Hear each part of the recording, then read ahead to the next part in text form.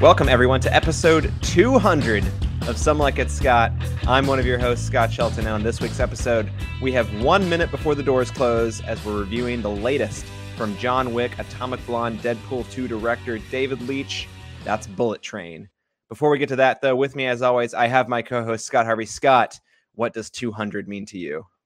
Not a whole lot. It means it's in baseball, it's known as the Mendoza line, right? If you're hitting above 200, then you're at least a subpar hitter. If you're hitting below 200, you probably shouldn't be on a major league roster. That's about all it means to me, I would say. But Wow. no, Ice cold. It's an achievement that we got here. Obviously, we have done more than 200 episodes, 200 podcasts. Oh, yeah. I think we're probably over across 250 at this point, probably. With across all of our countdown series and stuff like that. Champs Lunch that we did way back in the day.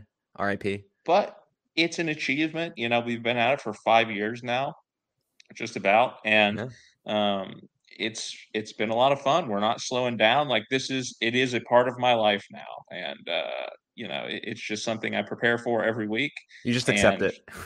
Yeah, I do. I just accept the reality that I'm going to have to come on here and talk to you about freaking Bullet Train for our 200th episode. This is supposed to be special. This was supposed to be special, Scott, but we're talking. Was it supposed to be special? We talked a long time ago about whether we should do something special for episode 200, and you're like, no, just move on. Again, as we said, I believe, you know, on the 100th episode, we did our top 10 of all time. I feel like we went really shot our big shot for that. Like it's hard, you know. We could do performances or something like that, or we could do the best movies that we've done on the podcast. I thought about that exact thing the other day. It's like, what's your favorite movie we reviewed on the podcast? Because like I feel like half of our top 10 lists every year are stuff we didn't review on the podcast.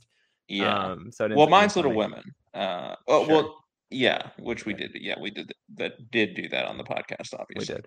But yeah, I feel like I wanted us to get to like 10 years of the podcast or something before we can actually make like a solid list of like, here are the top 10 movies or something that we've done. Best of the decade is in the decade that we've done this podcast. Yeah, exactly. Right now it just feels like, okay, like we haven't even reached 5 years yet, I don't think. So not yet. We're getting there. I mean, we're only like 4 months away.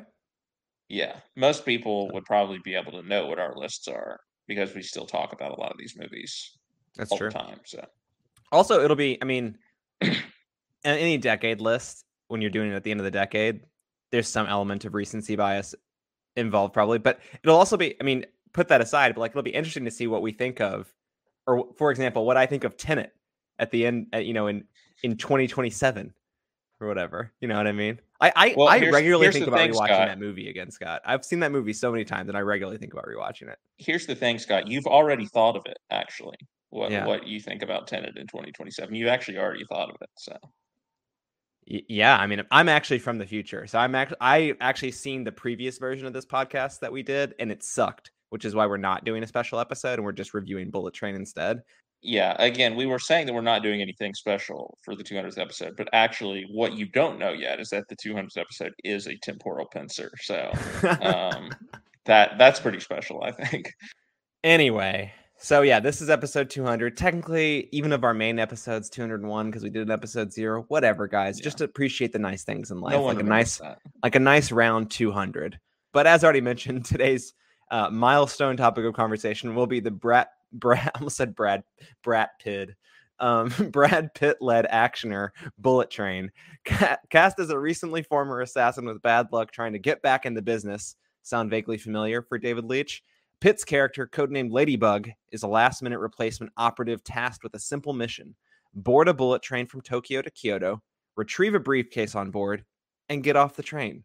Sound easy?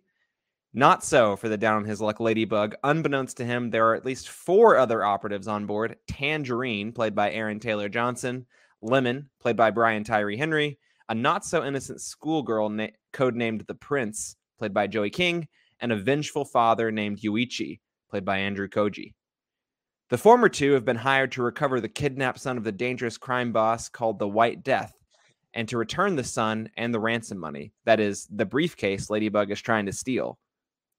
The Prince, up to her own schemes, lures Yuichi to the train after revealing to him she is the one who pushed his son off the top of a building earlier that day, and with this cast of assassins all on board, and the potential for others, notable hijinks and a number of twists ensue as the simple job becomes more than complicated for Brad Pitt's Ladybug.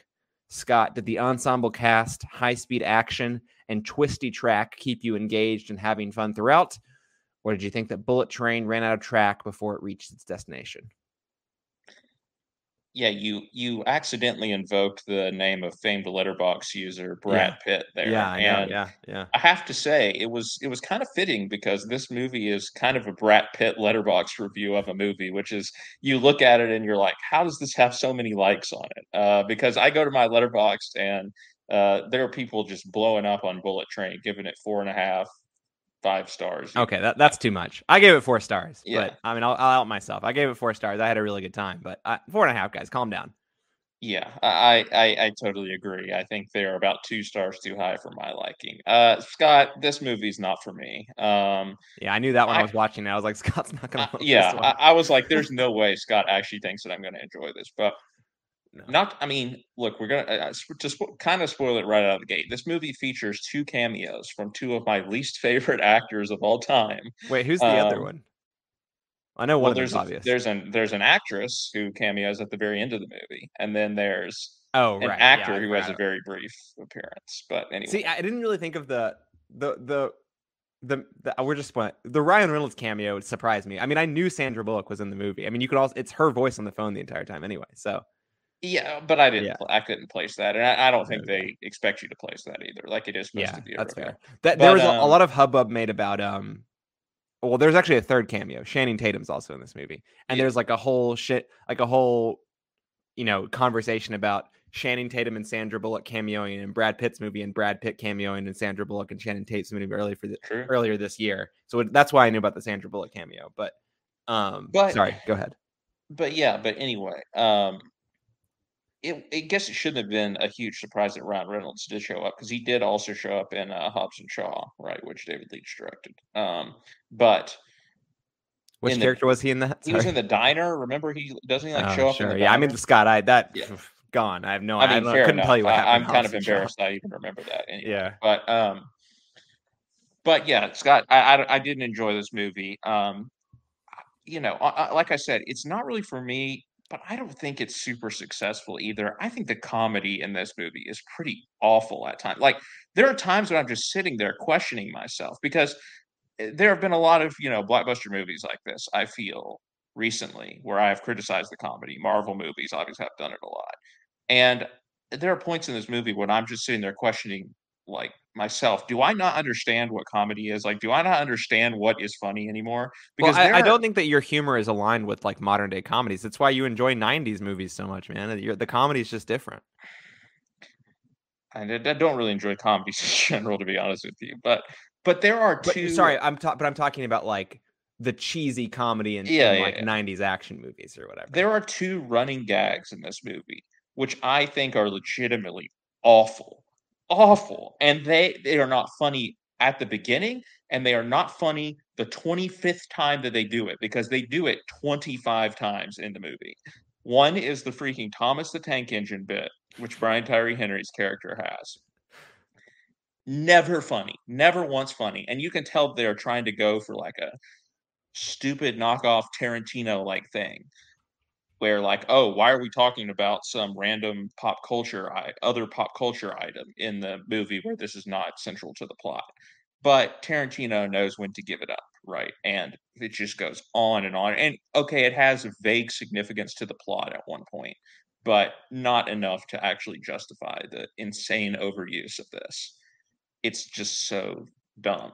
And then the other one, which I hated, was Brad Pitt's character basically being like, "Oh, I practicing self-care and like I'm seeing a counselor and all this stuff and like trying to advocate for like peaceful ways to resolve the insane violence that's going on the train." Not really that funny of an idea, even less funny in execution. Um, I don't think Brad Pitt was the right actor for this role, to be honest with you. I think Ryan Reynolds was probably the right actor for this role.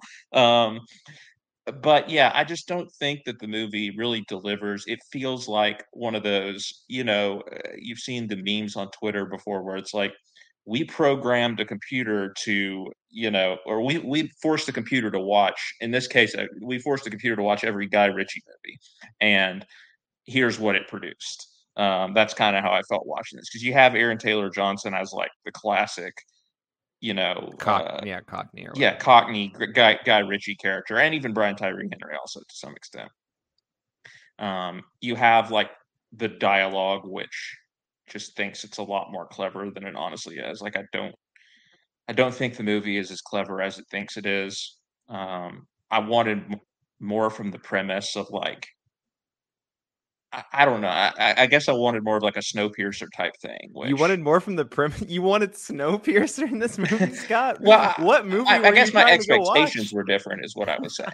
Like I was expecting, there's going to be difference, because they pitch it to you. There's all these different characters and subplots and stuff. Well, you're going to go to a different car of the train or something, and you're going to have to deal with a different thing. Mhm. Sure, but unfortunately, it's all a mishmash, right? Like Yeah. everything is kind of connected, and it's overstuffed, and not every supporting character or subplot gets its due. And I just wanted it to be over when we got to the last 20 minutes or so. They did my girl Zaz pretty dirty in this movie. Yeah, and they did Bad Bunny even dirtier, arguably. Oh, he's not an actor though, so famed actor, Bad Bunny. But yeah. No, Scott, I mean, look, people seem to be enjoying this movie, so you can take my opinion with a grain of salt. Sure. I wasn't super excited for the movie. When the trailer came out, I didn't think it looked that great. But if you liked the trailer, you'll probably like the movie, because I think they are, pretty similar. It has some fun moments of action. Like I think the fight choreography and everything is good. But that is the bare minimum that you would expect when you have David Leitch directing. So I wanted something more than that, and this movie just didn't deliver. And there are elements of it that I actually think are bad, like I said.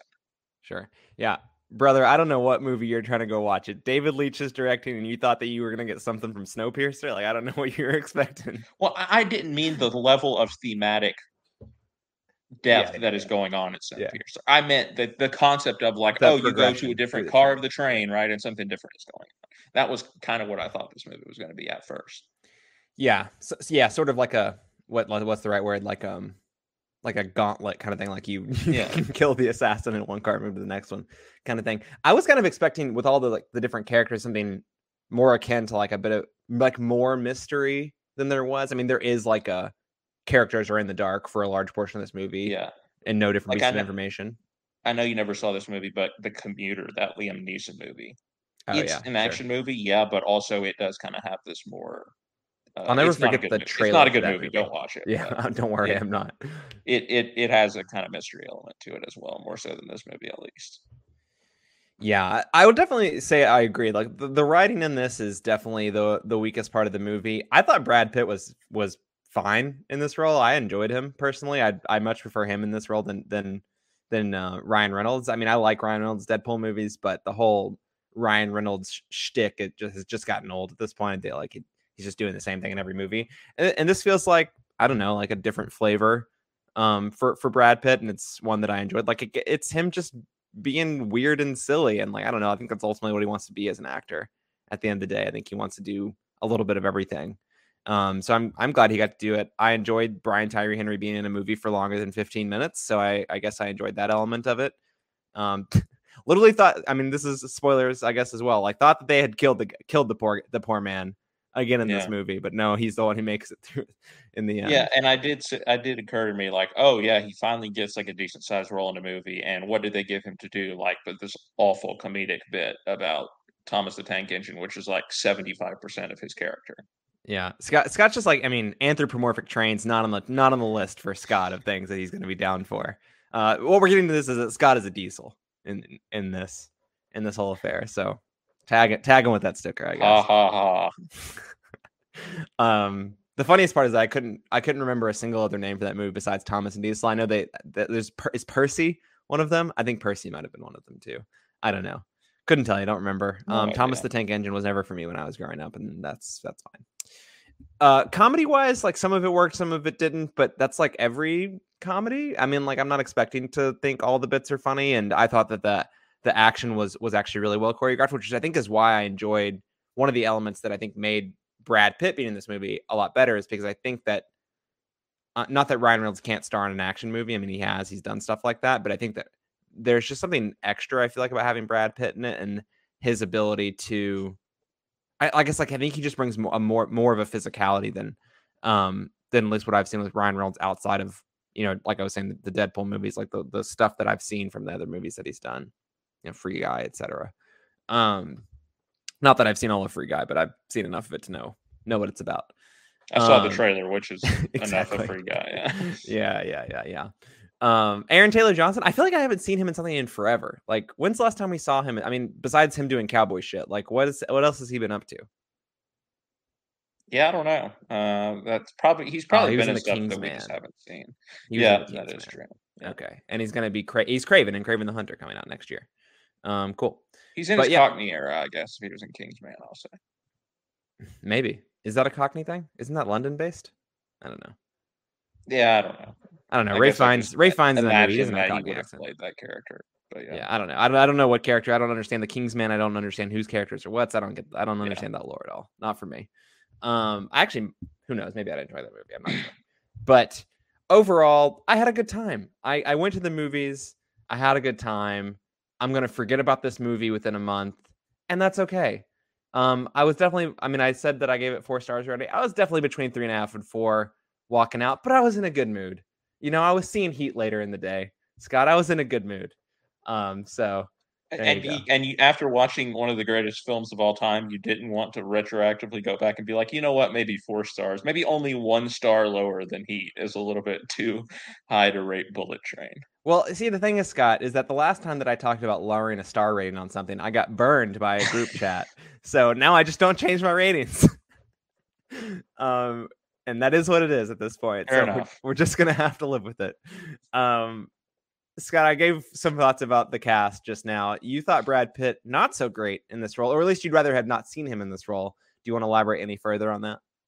I mean, look, I think it's a Ryan Reynolds type role because for a few reasons. Number one, I think this character needs to have more normal guy energy, and Brad Pitt does not have normal guy energy to me. Like, Brad Pitt is a movie star. Brad Pitt, like, you watch Once Upon a Time in Hollywood or something. He's like one of the coolest dudes. Like, he's not a movie star in that movie, though. Well, that's what I'm saying, and that's where he thrives. We've talked about it before with Brad Pitt, and it's not an original idea by me either. He has character actor energy. He's a character actor, right? Well, this is a character, Scott. I don't know what you're talking about. Ladybug? Yeah. Well, here he is doing, like I said, he needs to have more normal guy energy because he is like, oh, I'm the unluckiest hitman, right? Like I just get followed by bad luck everywhere. People that I'm not even trying to kill end up dead on my assignment. Yeah, I thought that was funny. I did. It's a funny idea, but again, the execution of it is just whatever. The guy jumping off the building. Yeah, I don't know. I thought that was funny. And number 2 is that he's doing all this, like, again, this dumb comedy about, like, oh, I'm trying to be peaceful now. Like, I'm not going to take my gun. You guys should really consider all this stuff that my therapist is telling me and all this stuff. Just corny, so corny. And again, I don't think of Brad Pitt doing that. I just think it doesn't feel right for it. Like, it doesn't feel, again, I look at Brad Pitt and I don't think he should be doing these corny jokes. And that's just me having a higher opinion of Brad Pitt. But to me, I don't think it was a weird role for him. Like, he probably just did it because I guess maybe he had fun making the movie, and that's great if he did. But I don't think this is one that he's going to want to remember. And I do think, again, when I'm hearing some of the jokes and stuff, I'm like, these sound like Ryan Reynolds jokes. Like, and he played Free Guy. Like, he has the ultimate normal guy energy for like a movie star. So I think it would have made more sense to have him in this role, or other people. I mean, not just him probably, but I think he's the best example that I can think of. It just feels like it's more in his niche, whereas Brad Pitt, he just won an Oscar, right? Like two years ago. It feels weird that all of a sudden he's pivoted into doing an action movie for the first time since, I don't know, Mr. and Mrs. Smith. Like, was there one since then? It's been a long time. He was in Deadpool 2, but I don't know if you want to count that. That doesn't count. But It's been a long time since he did something like this. And again, maybe like he won the Oscar now, whatever. He's like, I'm just going to go have fun and do what I want to do. And if that's what it is, more power to him. But I just don't think this I think role was World right War for him. Z probably been his last action movie. Yeah, maybe. Yeah. 2013. Yeah, I do hear what you're saying. I think that Brad Pitt's a bit of a cornier guy than you give him credit for. Like I think he's doing a little corny stuff in Once Upon a Time in Hollywood every once in a while. He's not playing it super straight in Not that this movie. type of corny though. Like, well, not to the degree, but also Scott. Like, yeah. look, I'm here on the in the safe zone and shaking hands with you on the fact that this script is dog shit. But look, go look up the writer. He doesn't have a Wikipedia page for a reason. Stephen Knight now. Stephen Knight, yeah, exactly. No, I'll give him credit. I'll give the writer credit for what he did. What's his name? His name is Zach Olkowitz. Never heard of him before. May never hear about him again. Zach Nolkowitz, am I right? more like nope. I saved that one for the 200th episode. There you go. He's been sitting on that one for a while. But yeah, kind of like you, I enjoyed the premise, and I mean, like American in Japan, Brad Pitt being a weirdo, like talking about his like Zen state. Look, I think that they maybe overcommitted to that bit. I will say that much, but I thought it was funny for a period of time in the film for sure. And by the end, I was just like, okay, I've heard, there was enough of this. But by the time we get to the end of the movie, I'm just like cackling at like some of the twists. Like some of the twists at the end of this movie are so silly, so silly. We'll get to those in a minute. But oh god, again, it just feels like first draft stuff. And I know you're not really disagreeing with it. It just feels like first draft, like, what if there was a hitman who actually was, he was trying to advocate for more peaceful things now that he's gone to his therapist or whatever. It's like, okay, like that's a setup. That is not the end of it. Like you need to go somewhere else with that. Like that's just like not every movie needs to be deep, Scott. I don't know if I agree with this. I'm not saying it needs to be deep. I'm just saying you need to advance. That is one joke. That is a joke. That is not. I mean, then there's Thomas the Tank Engine, Scott. We got more for you, buddy. With those two jokes, what else do you need? It's true. Right. It's true. But I mean, then there was then there was Aaron Taylor Johnson, Brian Tyree Henry. They're sort of a duo in Tangerine and Lemon. This is the one that was much more hit and miss for me. Again, I wasn't as negative on Thomas the Tank Engine as you were, but like, my God, they beat that tank to death. They ran that tank to the end of the line and beyond, to say the least. I think that it would have been better served with less earlier on about it, so that like it comes up at the beginning and it comes back around at the end when he like slaps the diesel sticker or whatever on Joey King's character.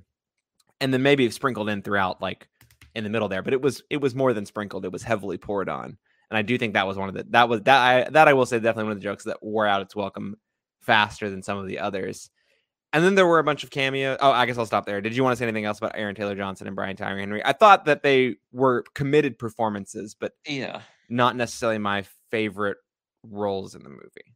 Committed is definitely, I think, a good word for it. I mean, again, I think Aaron Taylor Johnson fits right in that, guy. That character could have been right out of it. He has the vibe of it for sure. So he did what he was asked to do, I think. I think their chemistry together is pretty good. Yeah, totally.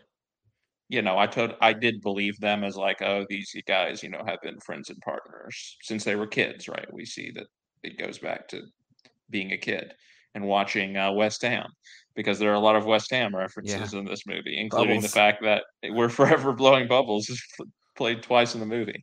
But yeah, I mean, again, the Brian Tyree Henry, as much as I enjoy him as an actor, his whole character is soured by what I thought was just an awful bit with the Thomas the Tank Engine. And I'm not exaggerating, right? If you haven't seen the movie, like, it is 3/4 of this character. The character is so excessive.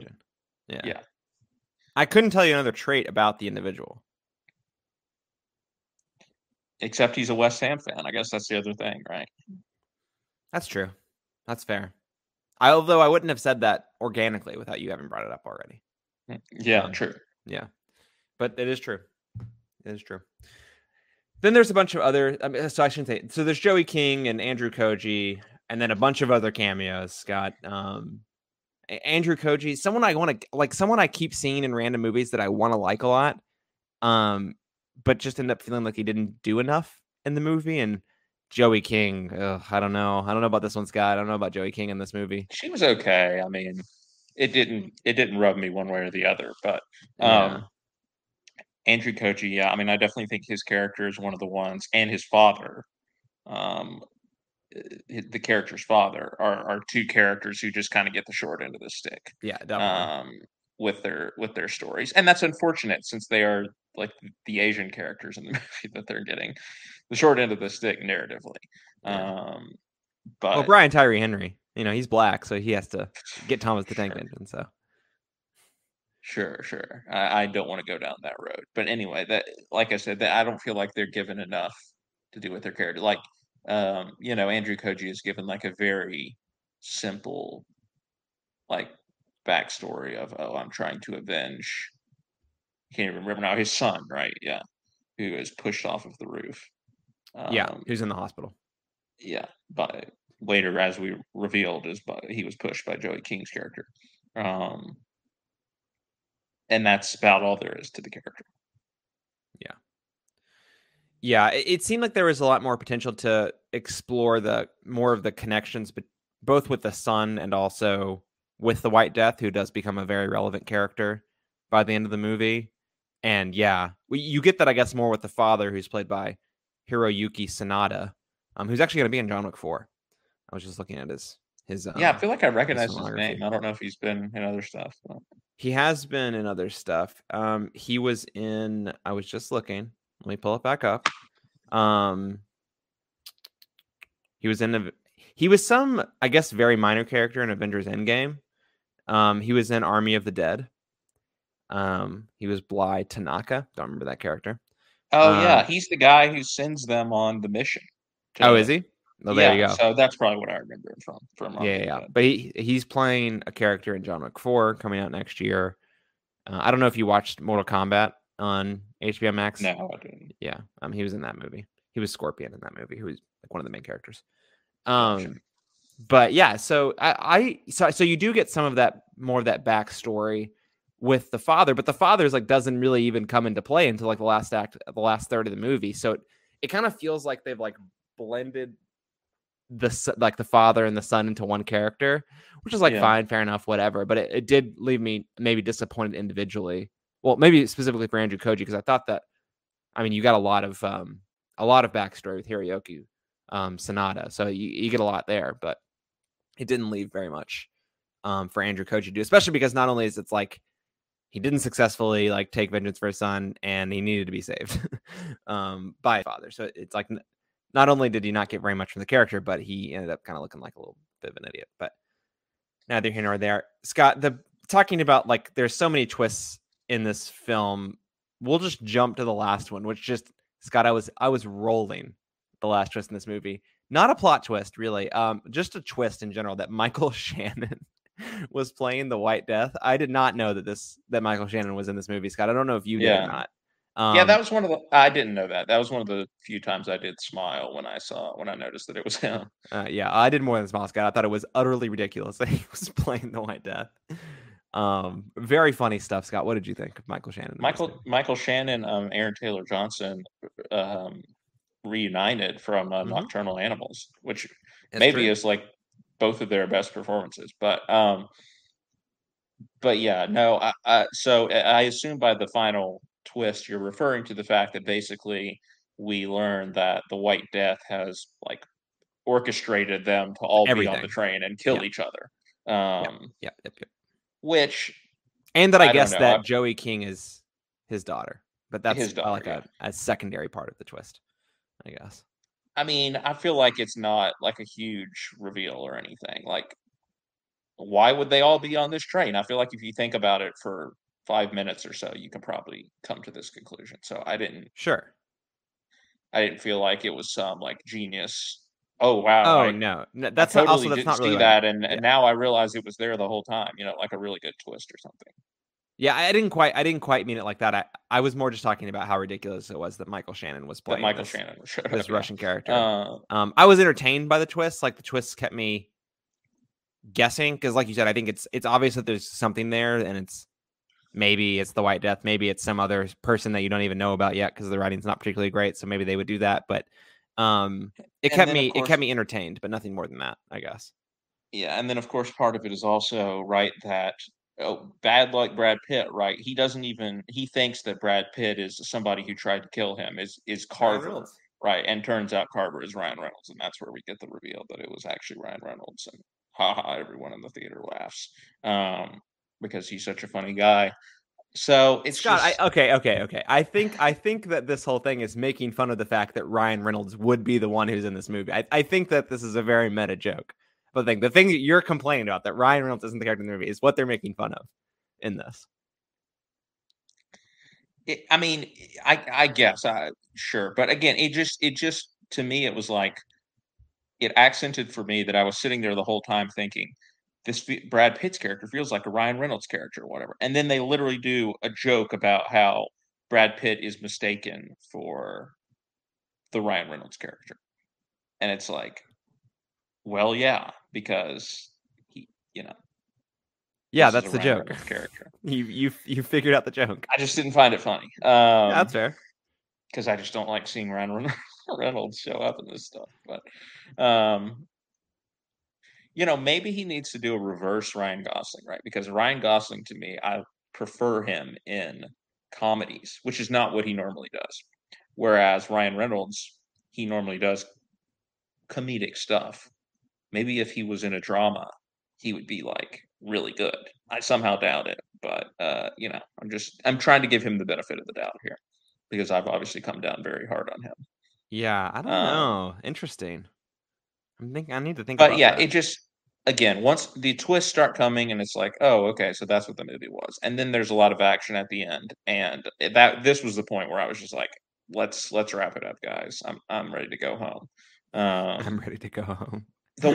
because there's all these competing forces that are fighting each other now. You have the White Death and all of his henchmen. You have Joey King still alive. You have Brian Tyree Henry still alive. You have Andrew Koji and his dad.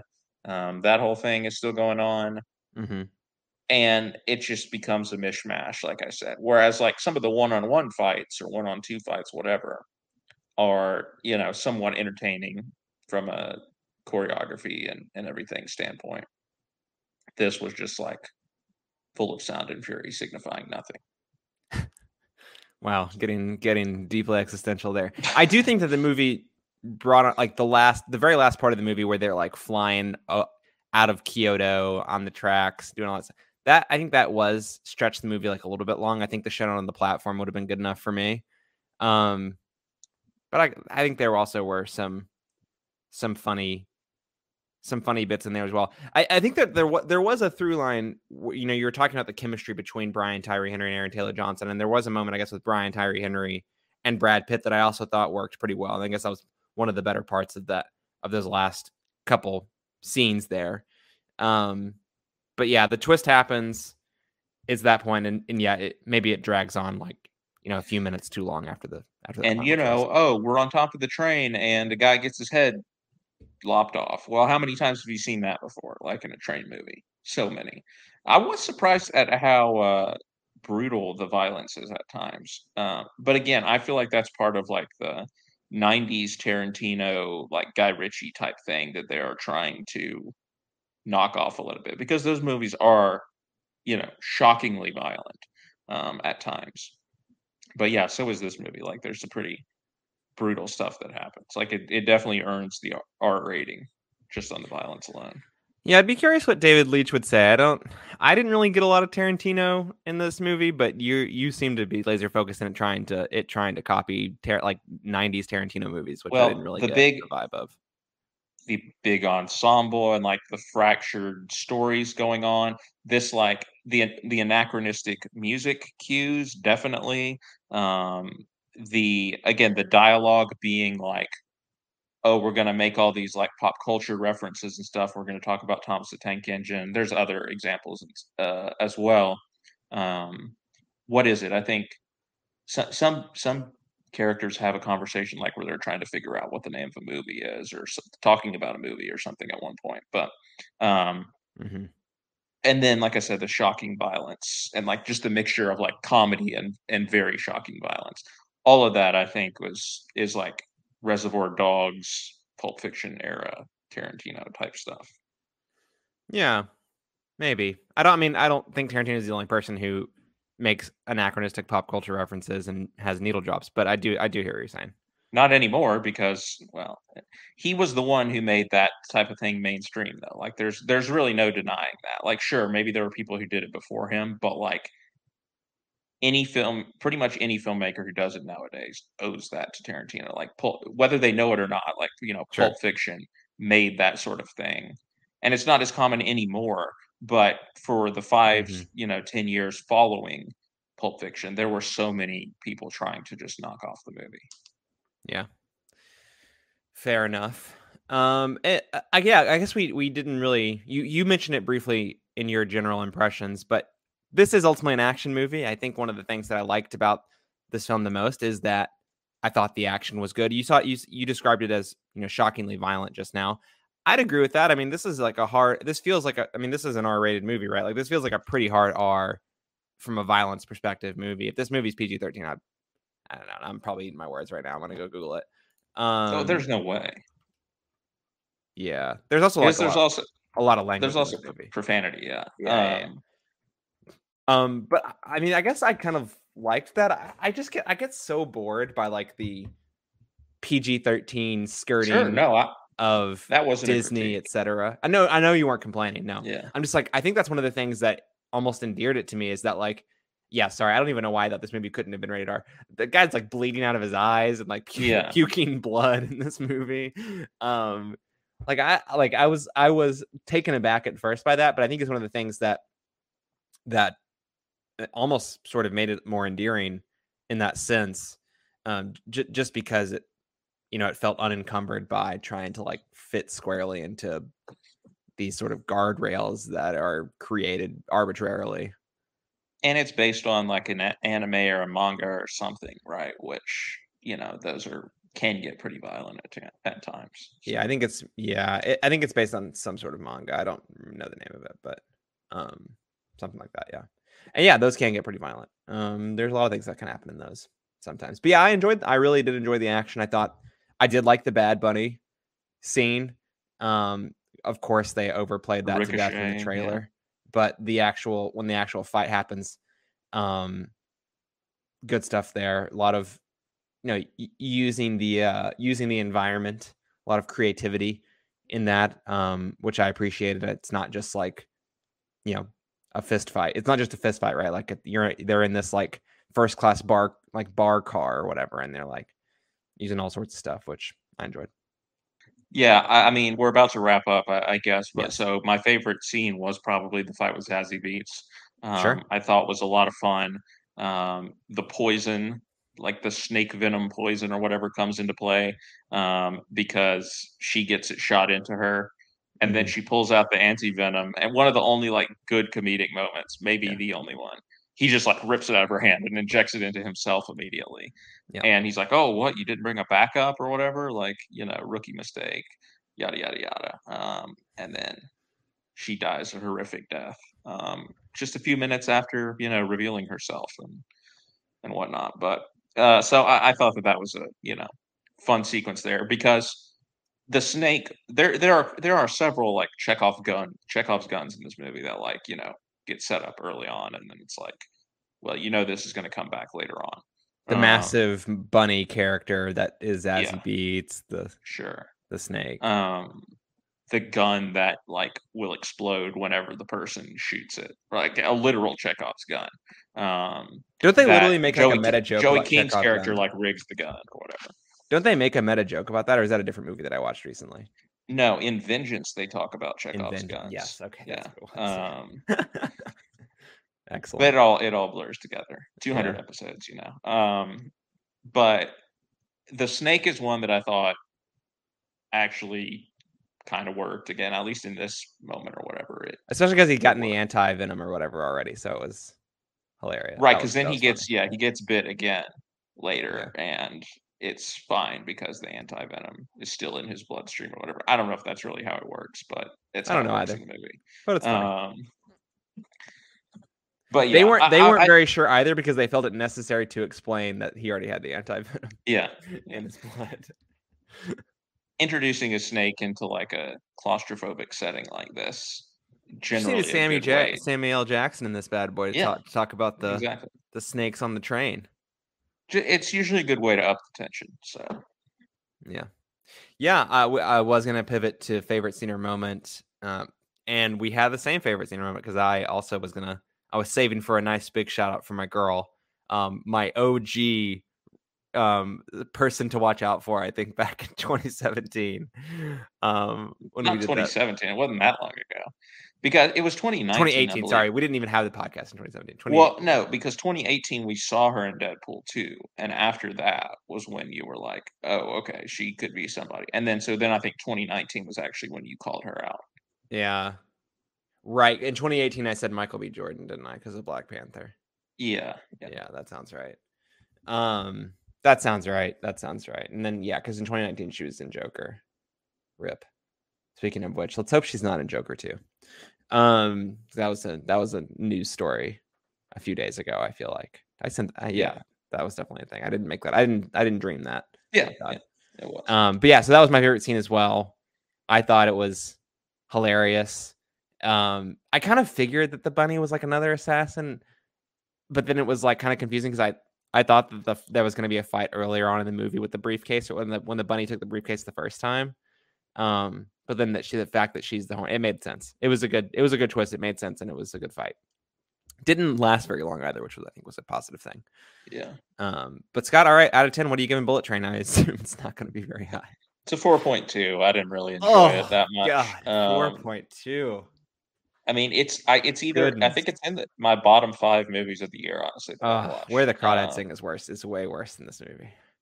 I mean, they're equivalent, probably. They're both not good. Yeah. I would not recommend either one of them. Fair enough. But yeah, it's not my kind of movie. Look, I don't think it's a very well done movie. I don't recommend it to people. Yeah. But also, I think my score takes an extra hit because it is Sure. personally not something that is appealing to me. So 4.2. Good GPA though. Good. Yeah. I mean, look, you'll do just fine with that GPA. I'm giving it a 7.3. So I enjoyed it much more. It's a dumb summer. Like this is my like platonic ideal of like a turn your brain off, not looking for something deep at all, stupid action movie for the summer. It's not top tier content, but it was worth the 2 hours that I spent watching it, in my opinion. Michael Shannon as a Russian gangster. Why not? All right, that should do it for our episode 200 discussion of Bullet Train. What a celebration this has been. Let's take a short break, and we have to fulfill our contractual requirements to talk about Tom Cruise, Leonardo DiCaprio, and Martin Scorsese after the break. So tune in for that. We'll be right back.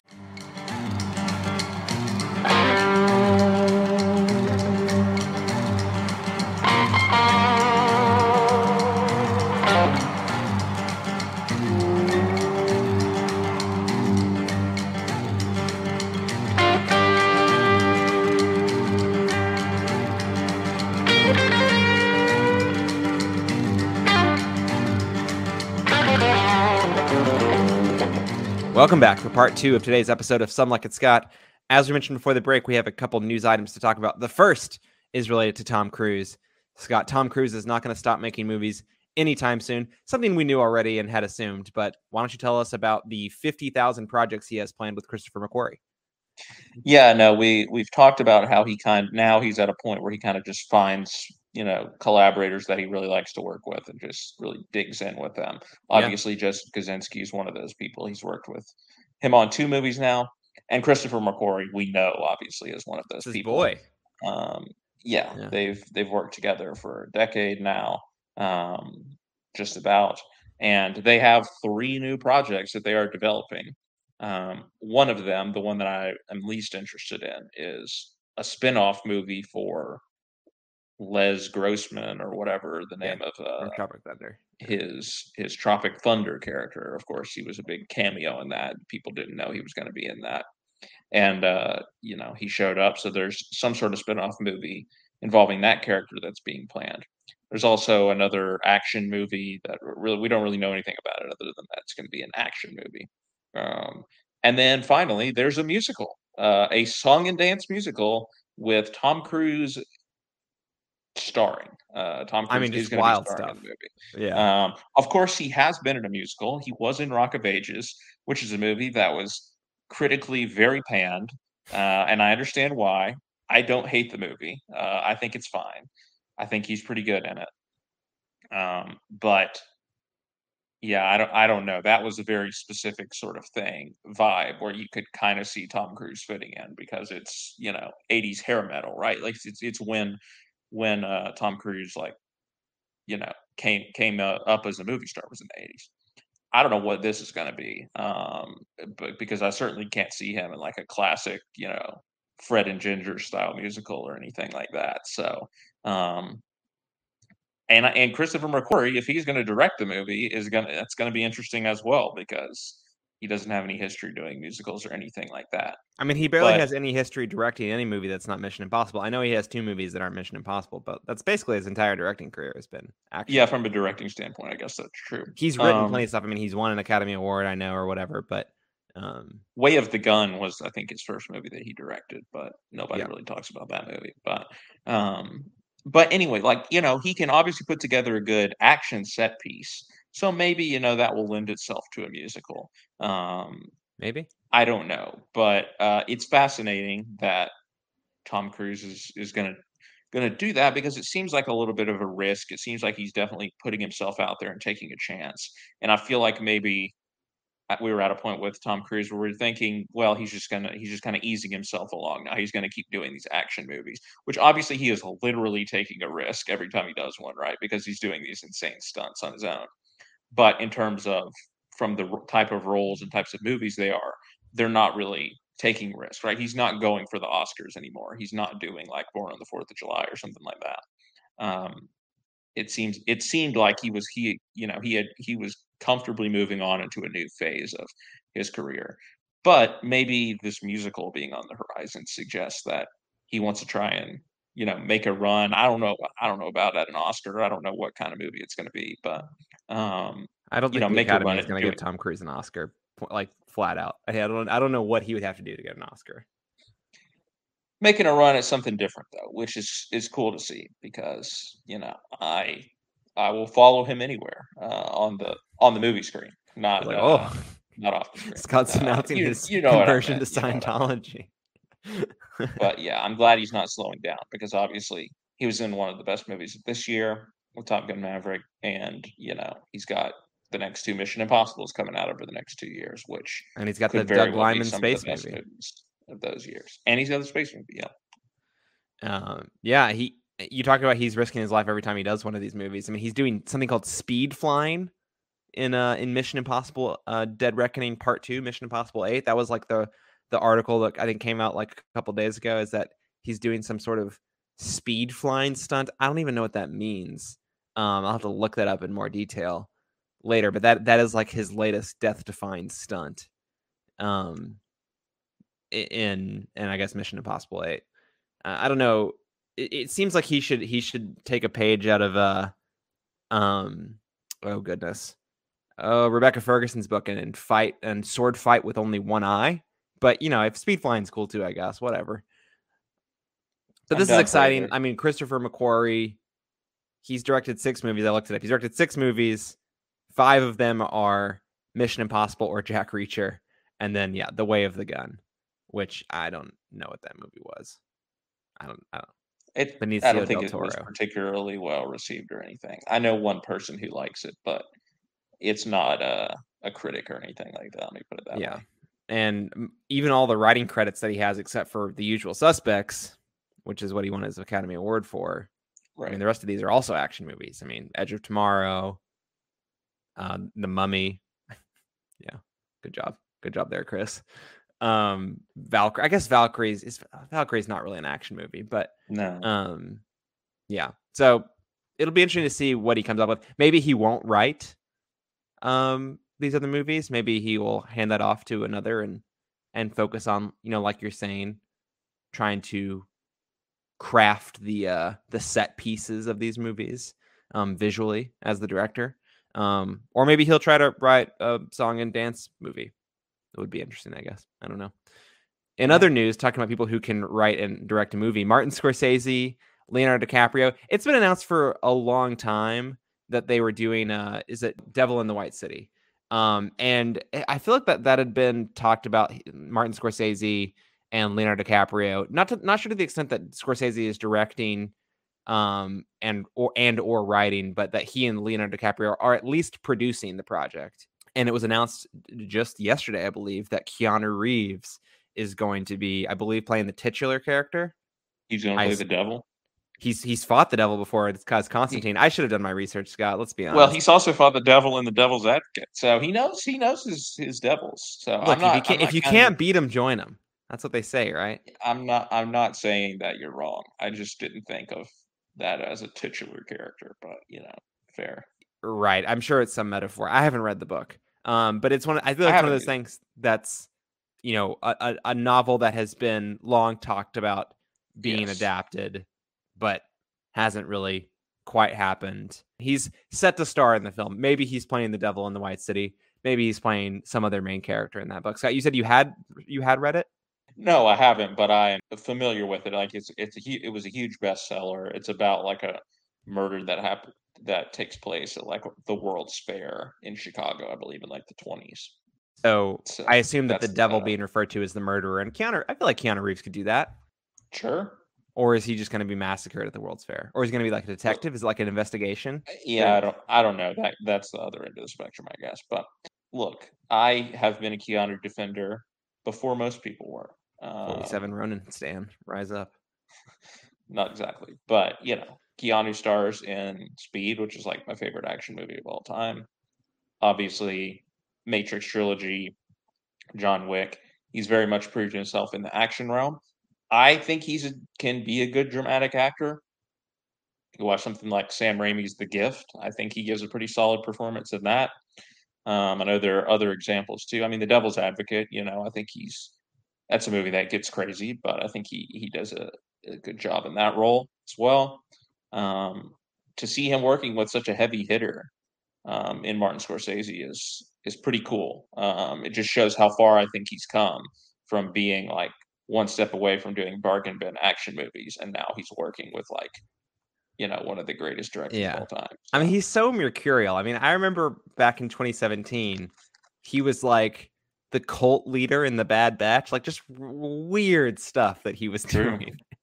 Just like really weird stuff that he was doing. And I feel like this isn't weird stuff, but I feel like that's like Devil in the White City vibe. Like that's a vibe, Yeah, and this is kind of unrelated, but every story you hear about Keanu Reeves is that he's a great person also. So I like to see those types of people winning, because we just talked about Tom Cruise, who I love to see winning because he's a great actor, but as a person, not a noted great person. Yeah. But Keanu, I think, is he's the best of both worlds. Yeah, right on. All right, I think that should just about do it for episode 200 of Some Like It Scott. Can't believe we've made it this far. We're still going strong. You were talking at the beginning about how it's just something you accept, and I feel that way too. I'm like, every once in a while, I'm like, should we be thinking about whether or not we should be continuing to do this? I'm like, nah, we just do it. It's fine. We're all seeing movies anyway. It's all good. Exactly. Like it doesn't feel that much out of the way to even do it anymore. Like what this is, this was an hour. This took us barely over an hour to do, and we're gonna see the movies anyway. Like even though Bullet Train wasn't like super appealing to me, I would have seen it anyway, whether there was a podcast or not. And we like talking about movies, and I have a lot of friends who also like talking about movies, but like I have that less than you do.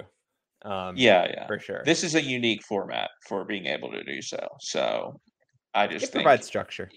It makes sense to continue doing it, whether or not it's successful or not. Yeah, we're not doing it for the success and fame, Scott. Don't Obviously. worry. We said that at 100 episodes. Yeah, we're well, we still said that saying at it now. episode 1, episode 2, episode 3, and now episode 200. Yeah. All right, Scott, where can people find you on social media?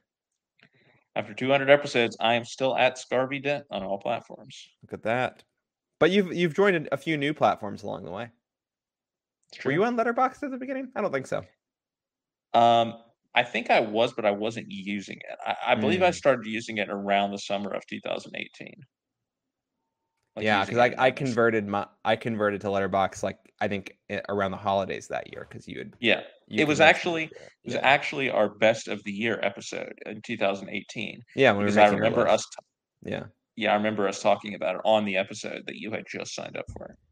Yeah, and you can find me at shelton2013 on Letterboxd, on other forms of social media as well. You can also check out our podcast Patreon page. We've had that since the beginning as well, although literally none of you have ever gone there, I'm pretty sure. That's www.patreon.com/MediaPlugPods. Episode 200. Support our accomplishments of reaching 200 episodes. That'd be really cool. But if not, that's okay. You can still find us on Apple Podcasts, Spotify, wherever else you listen to your podcast, where we'd love it if you rated, reviewed, subscribed, shared, told someone about it, told one of your movie nerd friends about it that isn't listening, isn't listening to us. Just tell them to listen to us. That'd be great. We really appreciate you guys as well for taking time to listen to us for now more than 200 episodes, probably close to 250 if you have listened to the other stuff as well. Pretty crazy. Because we know no other way, we'll be back next week with a review of the A24 slasher comedy Bodies, Bodies, Bodies. We hope you'll join us for that. But until then, for Scott Harvey, I'm Scott Shelton. See you next time. Thanks for 200. See you down the road.